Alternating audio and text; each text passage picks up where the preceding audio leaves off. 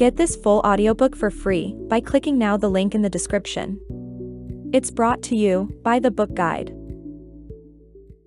Organize it in his mind. This allowed him to almost always know more than his rival generals about what was going on. After observing 50 and talking to him about his past, I decided that the source of his power is his utter fearlessness. This quality does not manifest itself in yelling or obvious intimidation tactics. Any time 50 acts that way in public, it is pure theater. Behind the scenes, he is cool and calculating. His lack of fear is displayed in his attitude and his actions. He has seen and lived through too many dangerous encounters on the streets to be remotely fazed by anything in the corporate world.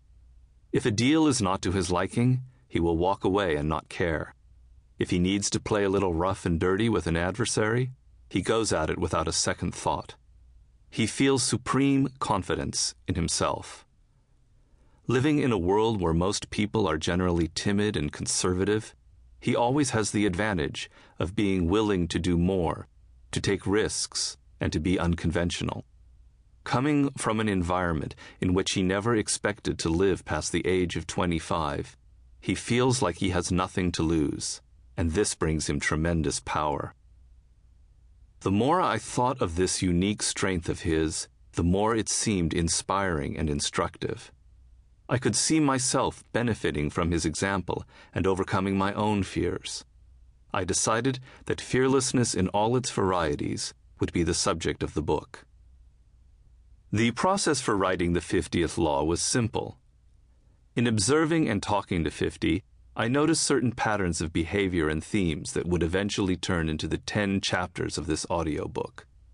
Once I determined these themes, I discussed them with him, and together we shaped them further.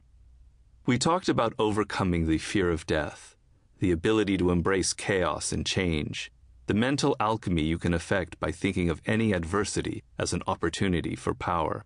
We related these ideas to our own experiences and to the world at large. I then expanded on these discussions with my own research, combining the example of 50 with stories of other people throughout history who have displayed the same fearless quality. In the end, this is a book about a particular philosophy of life that can be summed up as follows.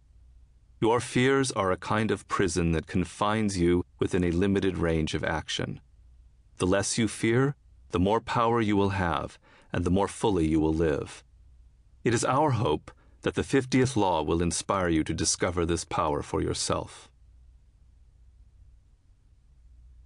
Introduction.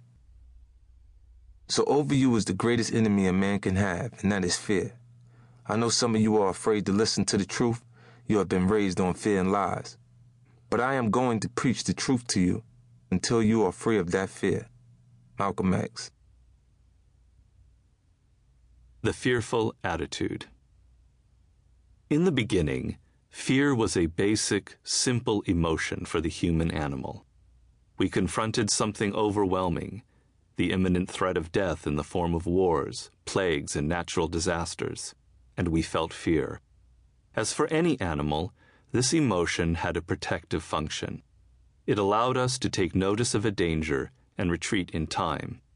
For us humans, it served an additional positive purpose. We could remember the source of the threat and protect ourselves better the next time. Civilization depended on this ability to foresee and forestall dangers from the environment. Out of fear, we also developed religion and various belief systems to comfort us. Fear is the oldest and strongest emotion known to man, something deeply inscribed in our nervous system and subconscious. Over time, however, something strange began to happen. The actual terrors that we faced began to lessen in intensity as we gained increasing control over our environment.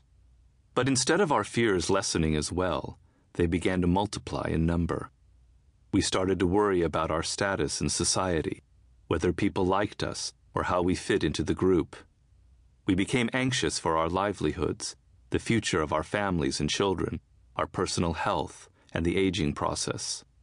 Instead of a simple, intense fear of something powerful and real, we developed a kind of generalized anxiety. It was as if the thousands of years of feeling fear in the face of nature